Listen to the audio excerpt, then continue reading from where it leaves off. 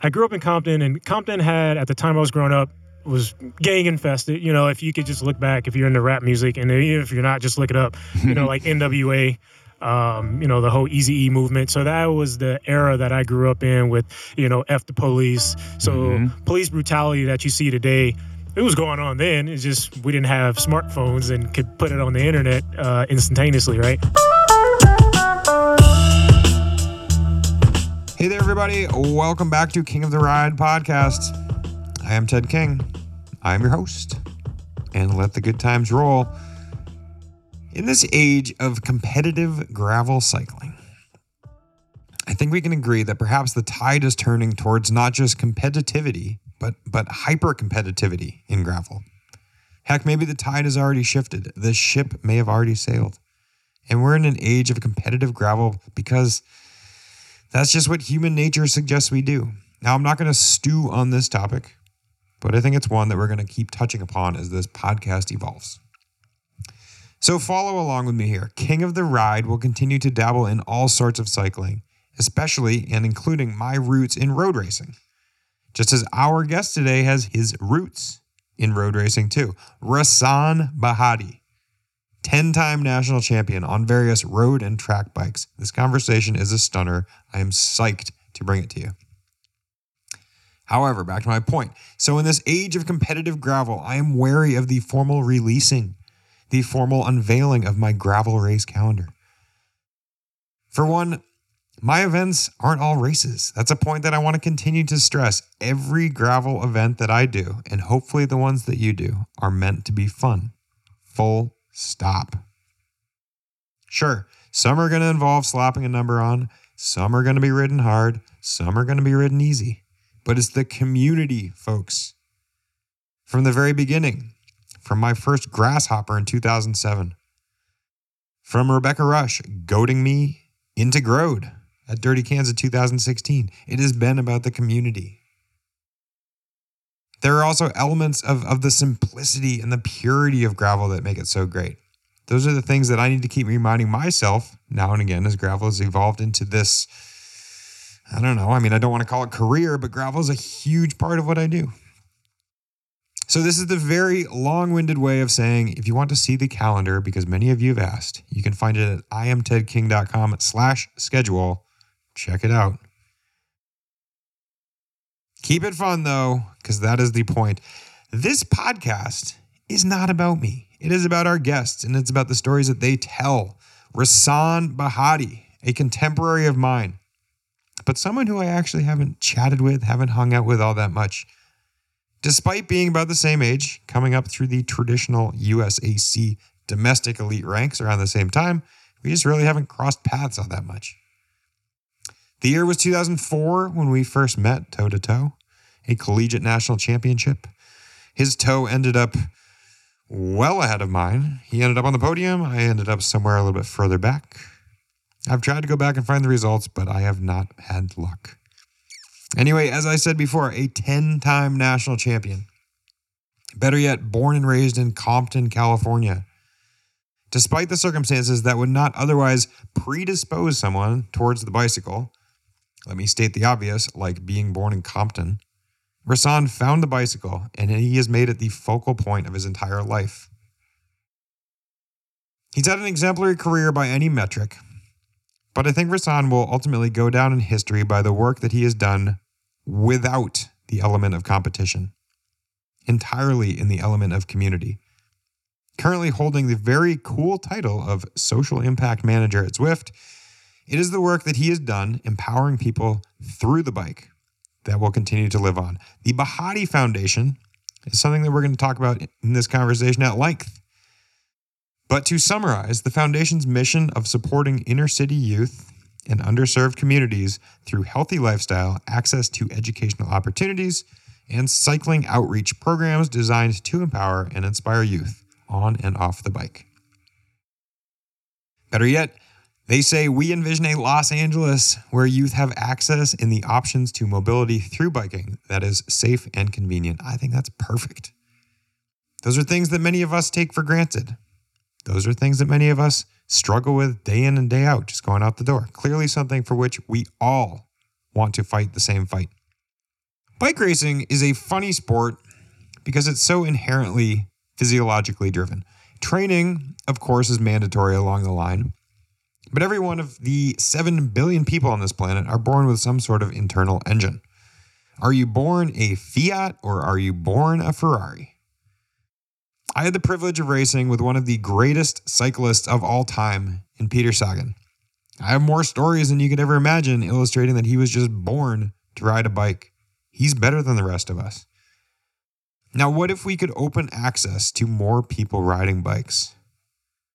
What kind of inherent talent is there out there? How many Peter Sagans are there out there right now, potentially in Compton, in the rest of the world? Moreover, how much of a better world would it be if people, dare I say some sort of utopia, all people knew about the bicycle, the benefits and the woes of riding a bicycle? I say woes meaning if people could be aware of how dangerous it is to ride a bike in traffic. If every person behind the wheel of a car also rode a bike, shoot, we would live in a better place. Bentonville, Arkansas is not Compton. There is a sliver of the Truman Show when you're strolling through downtown Bentonville. Traffic is patient to cyclists. There are immaculate trails, world-class mountain bike trails, meticulously maintained, weaving all throughout the town. Yes, this is happening thanks to the Walton family of Walmart fame, but they're making something of this cycling paradise smack in Bentonville, Arkansas, middle America. Now, you may have caught wind that it was in Bentonville that USA Cycling recently held a gravel summit for the biggest gravel events in order to take a pulse on the sport of gravel. Laura and I were both there. We represented Rooted Vermont, and I was there on behalf of cyclists.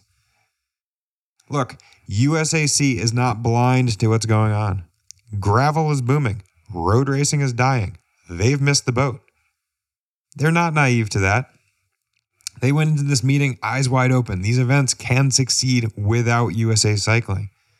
So basically, the whole crux of the weekend is their way to make gravel better, cycling better, with or without USA Cycling.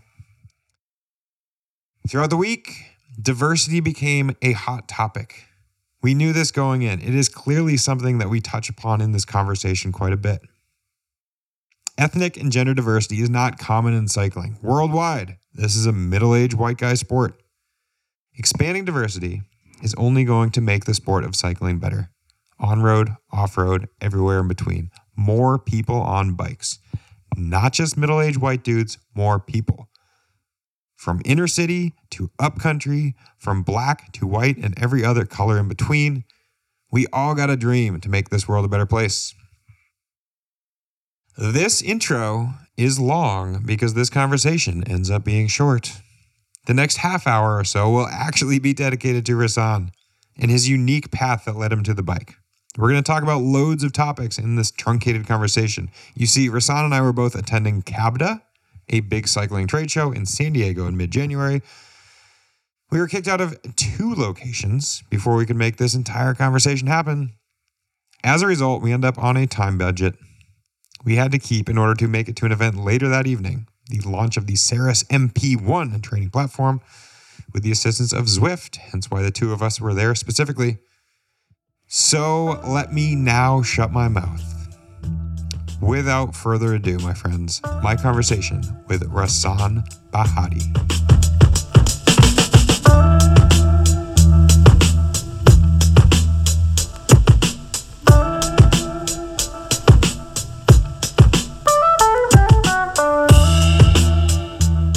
You know how to use a mic. Check, check. Check. Nailed it. Rasan Bahati. Am I pronouncing that correctly? You did. Congratulations. Thank you. We are officially friends now. Excellent. Middle name? Fouaz. Wow. Yeah. Spell that. No one has ever asked me that. Seriously. For real? Yeah. How do you spell it? Fuwazz.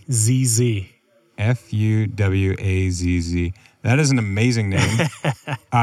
Etymology, what's the background there? It's a Swahili name. Okay. And it means champion. Wow. Yeah. That is fitting. That's outstanding. I did a podcast once with Scott Speed. Scott Speed is a car racer That is a fitting name for someone who's going to be a car racer. Champion is a excellent name for a 10-time national champion. High expectations. Yeah.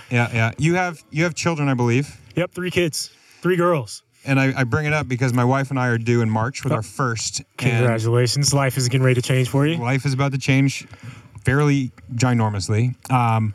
Naming is very difficult. My wife and I are not zeroing in on names. How'd the naming process go for you?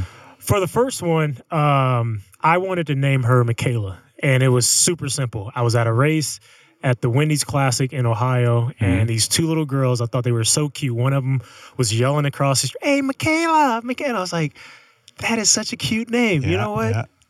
Babe, first one, Michaela. She's like, no. First one, I get the name. So she named her Ayana with a Japanese spelling, and it means beautiful flower. So, bam, we have another one. I get to name the second one, right? Uh-huh. Her name's Michaela. Ah, excellent. So there it is. Excellent. There, you get it in there. And third name? The third one, we didn't want to find out the sex, so we waited until she was born. And we thought she was going to have a boy because she just looked different. Her hormones were different. Everything about it. She even had me paint the spare bedroom blue. I was like, she knows. We're having a boy. Hell yeah. And no boy. So we're at the hospital, and before leaving, you had to give a name for the birth certificate. Yeah. And Naomi just popped in my head. And great name. Naomi it was. 3 daughters. 3 daughters. Wow. Laura is one of 4 girls. We know we're having a daughter. I only know boys. I got a brother. That's it. So it's going to be an adventure. She's going to love you more than anyone else, to tell you that much. Thank you. That's the hope. I appreciate that. That's what happens. They love daddy. Yeah. I get it. Cabda. We're here at Cabda. What's the story? Have you been to Cabda before? First time even really hearing about it. Likewise. My favorite part in doing some due diligence here is I understand it's not just the Chicago Area Bicycle Dealer Association. It's Chicagoland Area Bicycle Dealer Association. Doing good things, promoting advocacy, best practices, education, social events for independent bicycle dealers. Kind of funny because we're here in San Diego. We are, We're in Del Mar. Del Mar. Very rich area. Is it? Oh, yeah. Okay, that's fitting. I mean, this rate, we're at a horse track right now, right? Yep. Their opening day here is crazy. Oh, no kidding. Oh, yeah, it's crazy. It's like, what's the one out, Churchill Downs, Kentucky? Yep, it's like Kentucky the Derby. Yeah. You're kidding. Right here, it's huge. Oh. Yeah, Del Mar track is huge. Got it. All of our horse-loving listeners are like, how did you not know that? How'd you not know that? Yeah. So, let's jump all over the map. What brings you personally to Cabda? Yeah, personally, I came down on behalf of Zwift. That's my full-time job. Sit on the marketing team there. Right now, I'm focusing on getting more kids on bikes using Zwift. So it's all about partnerships. So I came down to meet with Stages. They have a pretty nice bike they developed that's sturdy. Okay. You know, not that the other smart bikes out there wouldn't work, but we're talking about, the bike being used by 180 kids a day, every day for days on end. So it needs to be this really strong, robust bike. And I think Stages accomplished that. So I wanted to come see it, touch it, ride it, meet the guys, and literally the only reason I came down. Very cool. Your email salutation is Social Impact Manager at Zwift, which is literally something you've been doing directly and indirectly your entire career. Yep. Correct me if I'm wrong. Did you go to the University of Indiana? I did. Good memory. I remember that because the year was, I think, 2003. I want to say Collegiate National Championships that year were in Madison, Wisconsin. I remember that. And I was sort of you and I are about the same age. I think you got a year on me. And I was like, oh man, Rasan. I know Rasan's super fast. I had my eyes on you. I'm like, all right, it's going to come down to the sprint. I'm going to be okay. And I think you ended up on the podium, and I was nowhere in sight. But in the road race. In the road race. Yeah, I remember that. Yeah. So the number 10 is going to come up in a few different times in this conversation. One, it's already come up that you're a 10-time U.S. national champion. You got into cycling. You're born and raised in Compton. Yep. Is that correct? University of Indiana. Collegiate Nationals, 2003, Madison, Wisconsin. And also 10, is 10 years old, the Bahati Foundation. Yes, that's good memory, man. Or good, I should say research, some due diligence, definitely. Accurate. Yes, very much so, 10. And that's a big deal. So launch the foundation. The idea came up in like 2008, 2009, and it came to fruition in 2010, exactly March. So March of this year will be 10 years. Super cool. Yeah. And so jump back even before that. When I think of somebody getting into the sport of cycling, it is often because they have a friend or family member or often friend or family member is going to introduce it to them. Sure. But then you also need so many things to go right, just circumstantially. You need to be in the right socioeconomic area. You need the right weather. You need the right geography. You need the right, safety so you're not riding around traffic-filled roads. How on earth do you get into cycling in Compton? Yeah, it's a bit of a long story, but I'll chop it up for you. I grew up in Compton, and Compton had, at the time I was growing up, was gang infested. If you could just look back, if you're into rap music, and even if you're not, just look it up. Like NWA, the whole Eazy-E movement. So that was the era that I grew up in with, F the police. So police brutality that you see today, it was going on then. It's just we didn't have smartphones and could put it on the internet instantaneously, right? No kidding. And so I was surrounded by drugs and gangs and people doing bad things, but I was also surrounded by love, and I was in my household. I had mom and dad at home, which, as I got older, I realized how important that was. A lot of the guys I was running with that was, doing not so nice things, it wasn't that they were bad kids, it's just making really bad decisions, and they didn't have anyone to tell them they were making bad decisions, unlike me. So both my parents, mom and dad, were educators in the Compton Unified School District. Okay. So here I am being an idiot, getting in trouble, and I have parents that work for the school district, that the same school district that's suspending me from school because I'm throwing things and ditching and jumping fences or whatever it may be. So there was one day I got in a little bit of trouble in class, threw an eraser at my teacher, and thought I got away with murder. Someone snitched on me. Very next day, parents were there. Intervention. Good kid, he said, but too much energy. He's going down the wrong path. There's a program at Cal State Dominguez Hills. He can learn how to ride bikes, or he can play golf. And in my head, I was like, golf? I don't know no one who plays golf. Definitely don't want to do that. But when he said bikes, and I put Cal State Dominguez in my head, I remember Cal State Dominguez was just full of agriculture. It was no buildings, really. The campus was there, but all the stuff that you see there today with the velodrome and where the Galaxy play, all that stuff was just dirt. So I was in my head, I was like, dirt bikes, motorcycles. I'm going to be, I'll ride bikes. Right on. Right. And what age are we in? So this is 6th grade. So like 11, 12 years old. Yep. And needless to say, to get to the end of the story, we go to the velodrome, and it wasn't motorcycles, and I was highly disappointed. I was very upset. My dad saw the fear in my eye and pretty much forced me to do it. It was a form of punishment more than anything. Yeah. And I just told the story earlier today inside. It wasn't really about the bike. I hated it, but I started going back because it was friendship I was starting to build with other cyclists there. It was fun. It was other people that didn't look like me. There was also kids who did look like me, and from every walk of life, and that was more fun to me than the bike. And it wasn't until I actually did like a practice race at 13, and I beat an 18-year-old where the coach was like, wait a second, how old are you again? And that's kind of where the career was started. I went to Junior Track Nationals as my first bike race in Kenosha, Wisconsin. No kidding. And won some medals and never looked back. I was hooked. I was hooked awesome. Because of the medals. You know, and that was it. So all those first bikes were ridden on the track. Were you riding around Compton? Were you riding around? No road bike. I didn't get a road bike until I was maybe 15, and it was so funny. I think my dad got the road bike from like a pawn shop, and it wasn't really a road bike. It was a road-looking bike, but it had like it had the brake here, but it also had like the other brake that you could. I don't know what you call those brakes, right? And it had the shifting was on the stem. You know. It was way too big. It was maybe like a 60-centimeter frame, and it wasn't until I met a guy named Travis from a local club called Major Motion to where like my eyes opened to road cycling. He literally took me under his wing. My parents didn't know anything. All they knew was a velodrome. And he would pick me up every Saturday morning, take me to group rides, and people start, endorsing me a little bit and giving me better equipment. Next thing you know, I have a nice bike with STI shifting and Nice. clip-in shoes, and now I'm like a real rider. Yeah. And yeah, I just never looked back from there. And that year, I won my first national title. No kidding. Yeah. 13 years old. By this age now, I'm 15. Okay. Yeah, 15. San Diego Track Nationals.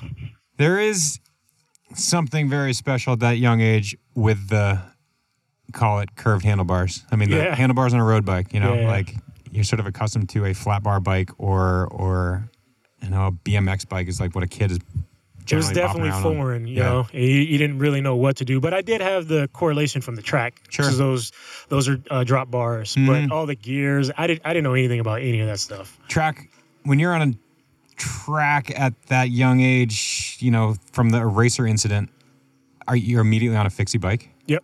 Dang, that's going to teach you some skills. And back then it was really cool. They took the time to teach you about the bike, how to even carry your bike, you know, like not carrying it on your shoulder on the drive side, how to walk with the bike so you can hold the seat and have your other hand do something else. They also taught you how to crash in the grass. It wasn't just like, here's a bike, get on the velodrome. Yeah. It was really, they taught you the fundamentals, which I think is missing these days. Sure, big time. We're going to jump around a bit. I've done the Simi ride. That's your backyard. I mean, Yeah. you're riding the Simi ride, and it's a lost art teaching people how to ride in a group. Sure. You know, like banging up the wrong side of the road, riding more than two abreast, riding, I mean, just making really bad decisions. And one thing I remember about being on that ride with you is you do a good job explaining things the right way to riders, to up and coming riders, to you know, it's easy to just sort of shut your mouth and ride off the front Yeah. and say, ignore that guy. Yeah. So like you have created mentorship among a huge group of riders here in LA, which we're going to get to in a minute. Let's keep going along the same track. How do you end up at University of Indiana? It was the second time that I was going to receive a partial scholarship to go to school. The first time was at LMU down in Marina Del Rey. It's like, I don't want to go to school. I want to race my bike. Yeah. And my dad was like, fool, you crazy. You going to school. And I go, no, Dad, I really just want to race. And he basically gave me a year. He's like, all right, well, put some goals down. You reach those goals, you can race your bike. Yeah. And they were pretty simple. I wanted to win the road nationals, the crit nationals, win a title on the track that year, and make the junior worlds team for road and track. And I accomplished everything. No kidding. Actually, I had win the world championships because they were on a course that I thought I could win in Plouay, France. Yeah. I made the split there, but crashed on the hill and broke my seat. So I lost my chances. And I was so pissed because the guy who won, Jeremy Yates from New Zealand, I was much better than him. Yatesy. Yeah. So I accomplished almost everything on that list. And so from there, I just continued to race bikes. And then Indiana came knocking. It was twofold. It was like education, but it was also this guy named Courtney Bishop who wanted to start an all-black, or he wanted to host an all-black team for Little 500, which had never been done. Yeah. And so he found me, and little did he know I couldn't even participate because I was already a pro, and that's against the rules. No kidding. Yeah, so, invited out, saw the campus, watched Little 5. I thought it was boring as I don't know what. Yeah. But, fast forwarding, once you get there and you're a part of that culture, it's not boring. It's one of the best experiences I've ever had being a part of that event. And you couldn't race it. I never raced. Just being part of it. Yeah, I coached part of the team. Yeah. No kidding. Yeah. What is the actual format of the race, Little 5? So the women race 50 laps and the men race 100 laps. And you have to exchange at least 10 times between the 4 teammates. Okay. How big's the lap? That circuit is maybe like a 400-meter cinder track. Sure. Oh my And cinder's God. nasty when you crash. That is gnarly. Yeah. It's fun. How many people are out? Teams, I think they do 32 teams, Yeah. but only one rider per team. So you're talking 32 riders on the track at a time. You have a little pit with bikes and your trainers on it, so people are staying warmed up. But then the crowds, you're talking 50,000 people. Time Magazine said it's the biggest college weekend. Holy cow. Yeah, in America. That's nuts. These fraternities that have a lot of money and sororities, they bring in people like 50 Cent to have concerts for free. That's unreal. Yeah, it's unreal. Like, I mean, it's insane. People come from all over the place. And then the following week is the Kentucky Derby. So it's like that little area, Indiana, Kentucky, is just like going down for next couple weeks. Freaking amazing. I think we're about to get booted out of here. That's going to be fascinating. We'll drag Might. it out. He can't kick us out. You don't know who we are. Exactly. Bunch of tough bike racers. Okay. What'd you study? Telecommunications. Yeah. And a minor in African American literature and diaspora studies. Nice. Right. So you segue that to a professional bicycle career. Yeah. What'd you do straight out of school? Instead of taking a job at EA Sports for about $48,000, I raced my bike for $500 a month. Attaboy. That's right. For McGuire Langdale. It was a small real estate company out of NorCal. I think he's still around, Charlie. Green and yellow? Yep, I remember exactly. that. Had Eric Saunders. Had the Kiwi from New Zealand, Jason Allen. He's an Olympian on the track. Yeah, and we went around the country in our little van and got some results. Yeah. And next thing you know, I was racing with Otters.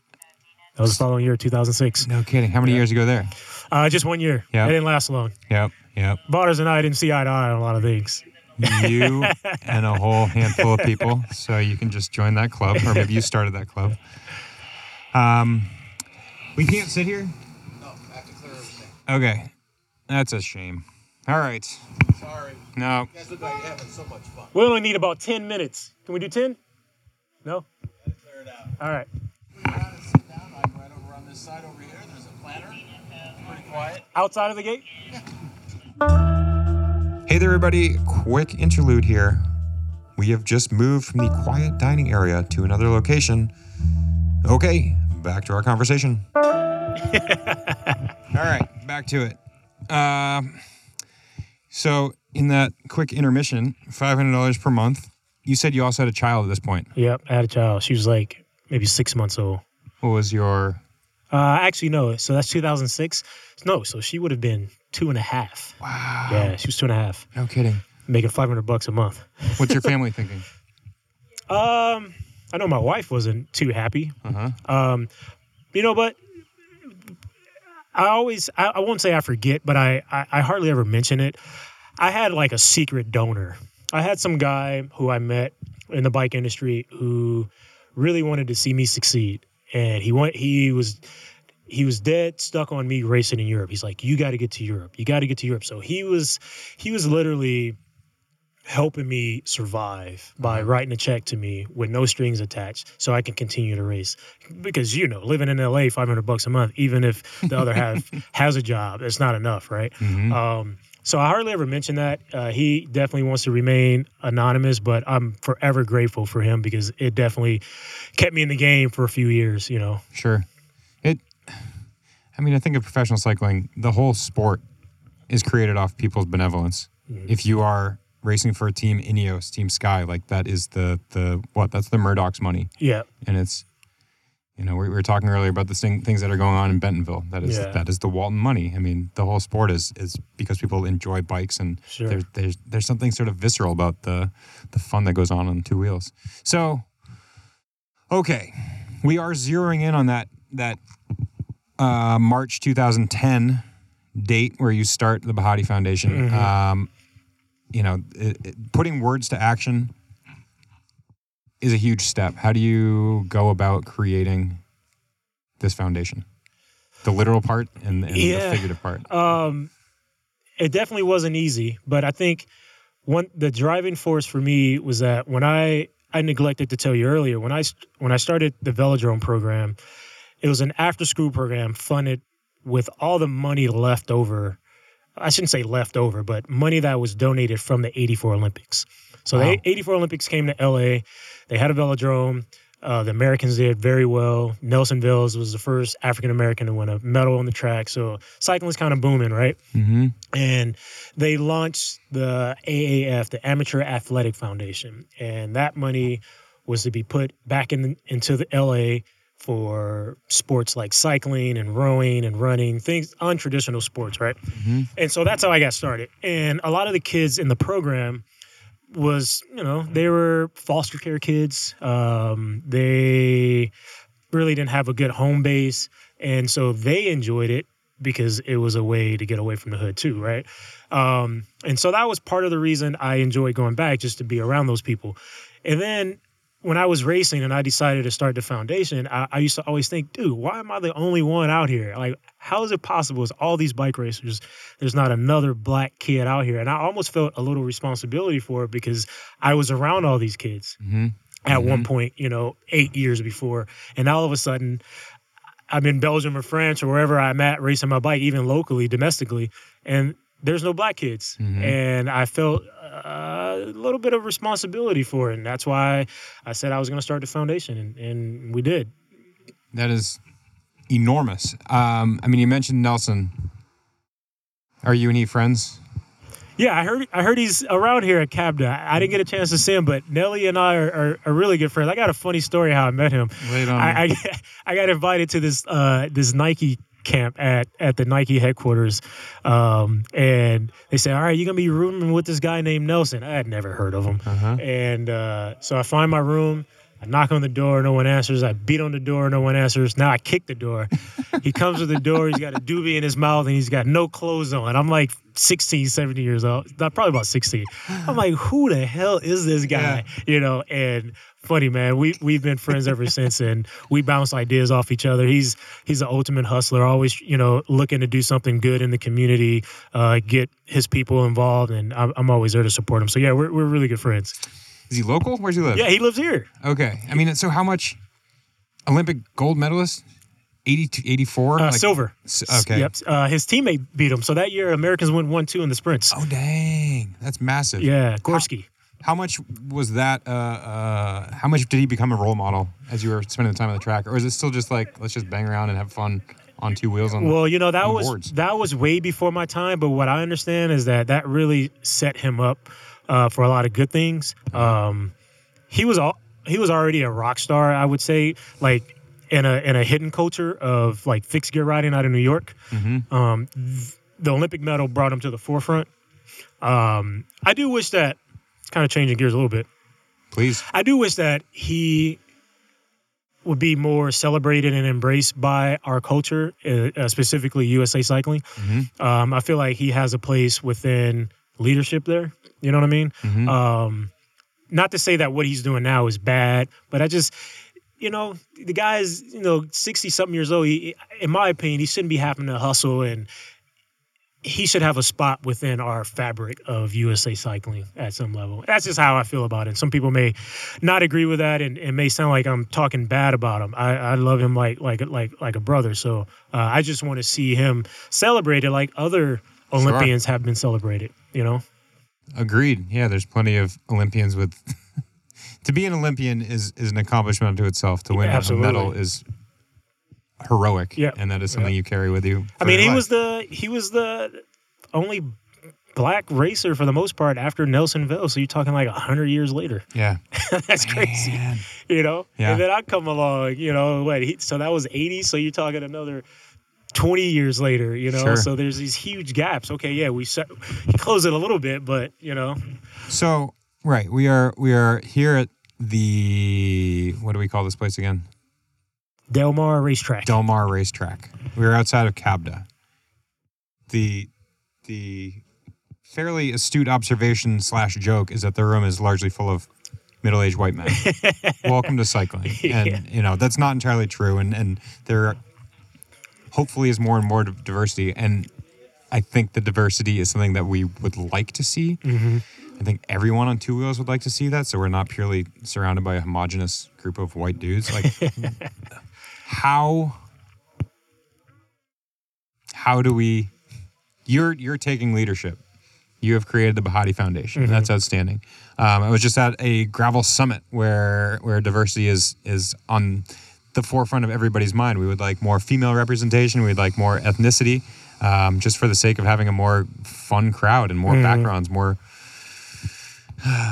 is better. Let's look in your geographic pocket.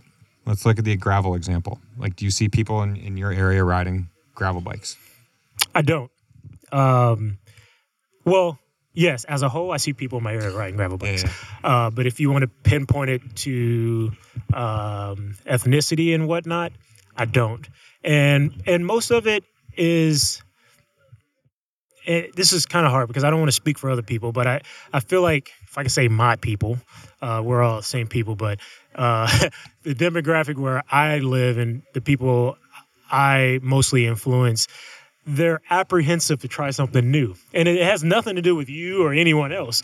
It's just like, well, shit, I just got a 2018 Cervelo or whatever, now I got to buy another bike. So it's baby steps there. But I do think once they discover it, it will be something that they embrace. I did the Belgian waffle ride. I sucked at it big time.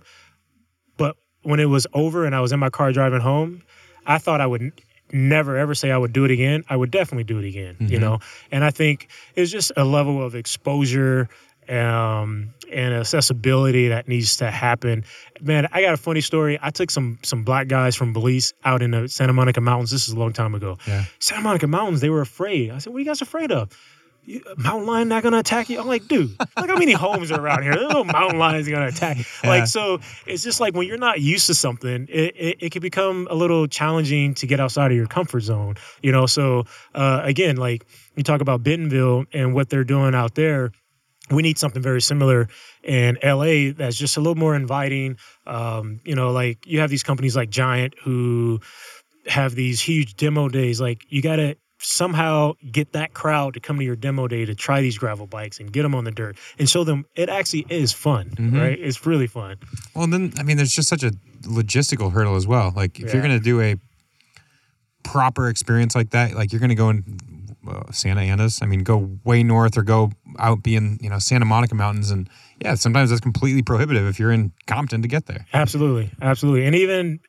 you're 100% right. You pretty much took the words out of my mouth, and that's exactly what's going on. So there's like 3 layers that you have to approach, and I think you just got to step back and figure out which layer you're going to peel back first, which one is going to help get to that end goal. And it's not going to happen overnight. I think it's going to take the entire industry. You look at what Justin Williams is doing. I think that's great. Did he race under Bahati? No, he never did. He's much younger than us, but we did race together on Rock Racing. Yep. For a couple years when he was just a little baby sprinter. Sure. Now he's the big dog sprinter. Like if more organizations and brands and companies can get behind things like Justin's doing or what I'm doing, I think we can incrementally start to see a change that we're all hoping for. And I think we will get there. It's going to take some time. What do you see literally, tangibly in the industry? How hard is it for you in this day and age when I feel like the industry really does want to get behind diversification? Yeah, is it simple or is it way easier said than done? And this may hurt, but I don't know if the industry is ready for it. Seriously, I think that they think they want to get behind it, and they think maybe they do it because it's the right thing to do. What is it? Get behind more representation, more... Yeah, the it is inclusion, right? Yeah. Women, African Americans. This is a true fact that the African American cycling community is the fastest growing segment in cycling right now. No kidding. Yeah, so like you'll see some companies kind of touch it, like maybe use a black rider in the ad, but they're not really embracing and doing what it takes to really get that demographic to be a what's the words I'm looking for, to really get that demographic to support that brand. Mm-hmm. It's not about just here's a bike and here's some clothes, let's take a photo of you and put you in an ad. You really have to embrace that community. And black people are loyal, man. Like if it's a Cannondale, it's a Cannondale, and they ain't gonna ever change, right? Until something bad happens. And even when something bad happens, we'll give you a second chance. That's just in our nature, right? So, I work for a company that talks about diversity and inclusion and stuff like that. And not to get too deep into that, but dude, we have a long way to go, and we barely scratched the surface. And so that's when I say I feel like I don't know if they're truly ready for change. You know, they talk about it, but it's bigger. It takes a lot. You know what I mean? It's definitely a one drop in a bucket, one drop in an ocean, and it just feels so unfathomably big. But until those drops start happening, then I think nothing changes. Change is hard. Change is, you know, I say status quo is easy, which is why we're sort of stagnant in the sport. And then, but it also starts at the top, you know. So if we can go back to USA Cycling, you know, I've been on the record and I'll say it again. They need some fresh meat there. They need some fresh meat with more creative ideas, not afraid to fail, and really just shake it up. You know, this industry recycles the same people over and over again. So you don't see change until you change. And so you take one CEO from one company and put him in the other company, it's going to be the same thing. And unfortunately, that's what has to happen, in my humble opinion, is that you just have to shake it up a little bit, get some fresh meat in there, get some diversity in there. And because we all have different perspectives, because we come from different places. So we're going to I could tell you something from my point of view about a race that you probably never even thought about, just because where I grew up and what I had to deal with to even get ready for that race. You know what I mean? So that's what I feel, and hopefully that happens one day. I like it. I will throw out, when we were in Bentonville, Rob DeMartini is the new president, CEO of USA Cycling, and he has a background, CEO background, successful one. He, I think, is coming into the most messed up cycling has ever been. Certainly doping had its era, and you know, the president at that time, you know, doesn't seem too tarnished from it. Across the board, USA Cycling is in need of some vast change. I think this stands the best chance, but you know, time will tell. He recognizes just how difficult the whole scenario is, and he does seem sincere. We'll sucks, see, man. And like someone said on a thread I had the other day, USA Cycling needs to burn down. But I'm like, no, I don't want it to burn down. Like, we need USA Cycling, and part of the problem we see now is that people are putting on events where they don't need USA Cycling, and it's like, you didn't take care of your baby. You know, now the baby's grown and the baby's making a lot of money, and the baby's like, oh, now you want some of my money. You know, and so it's going to take some efforts to get that back. Yeah, NICA's a great example of that. I mean, you know, booming NICA, 25,000 students almost are doing it, whereas we have about 55,000 USA Cycling license holders, and that number continues to fall. NICA participation continues to increase in their independent operations. Okay, how about here and now with Zwift? You're in schools, you're getting kids on bikes. Are you doing this regionally, nationally? Yeah, so it was supposed to be regionally, but it's so many kids that want to be on Zwift. Believe it or not, man, kids love Zwift. And they try for the first time, their eyes light up. Their parents may be Zwifting, and they are, you know, curious about it. But I'm focused more on at-risk schools and kids, the demographic that can't afford a bike, that can't afford, you know, the smart trainer and stuff like that. That's what I'm focusing on. And what's the literal implementation? Are you just introducing it to them? Are you giving schools bikes? Yeah. So right now we're in, just like we're testing the grounds right now. We're partnering with organizations like Outride, formerly known as Specialized Foundation, to get into schools because they have a relationship with schools all across the country. And at the end of the day, we want to have stationary bikes that broadcast power via ANT+ Bluetooth and run Zwift, also with a tie-in with STEM, because that's all Zwift is a STEM program, right? And also let them know there's a career at the end of this. You don't have to we're not trying to turn you into a bike racer. This is a way for you to open your eyes to a different industry that hopefully is around for a long time. You get to implement math and science and technology, graphics. I mean, it's so many different things. It's really not about the bike. It's really about gaming. Exposure. Kids freaking love video games. I mean, you're everything you just hit on is what I loved about collegiate racing. Like, it's fun, it's competitive. You can either try to make it a career and the success rate there is super low, or you just, you know, have fun and go find the rest of your life with your degree. I mean, you're seeing that at a younger and younger age. I'm curious, like, how many of these kids are getting into Zwift are gonna. Basically, to your point, like, you can take it in any direction, from racing a bike to seeing a different future to getting into the tech, the video gaming, the software development. So we're working with kids in middle school. So that's anywhere from like 11, I guess, to 13. Mm-hmm. So you have a small window. But one thing I talked to Scott Barger, he's co-founders with. Yep. We work together in Social Impact. Is just that, like, how cool would it be if, like, a kid rocks up one day and he's like, man, I remember when you guys came to my school when I was in the 6th grade, and he's an employee at Zwift or something like that. It's like, that's the sort of ecosystem that we want to create with the programs through Social Impact. It's going to happen. Yeah, I think so. It's definitely happening. How many folks are in Zwift office, LA? Woo! Over 200. Dang. Yeah, it's growing fast. 2.5 years? 2.5 years, yeah. I was employee number 70. That's crazy. We're so big now that we have 2 offices separated by a block. I got kicked out of the main office. They put the small team in the other office. Yeah. But they're building out a new office, and we'll all be back together pretty soon. Right on.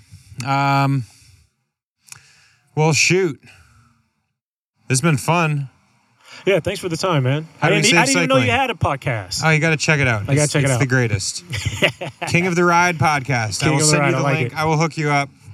Rasan, thank you very much. Thank you for your time, your insight. No worries. Yeah, we got a ways to go in this sport, but I thank you for what you're doing. Keep talking about it. Get other people involved, and it'll change. It's gonna take a village, though.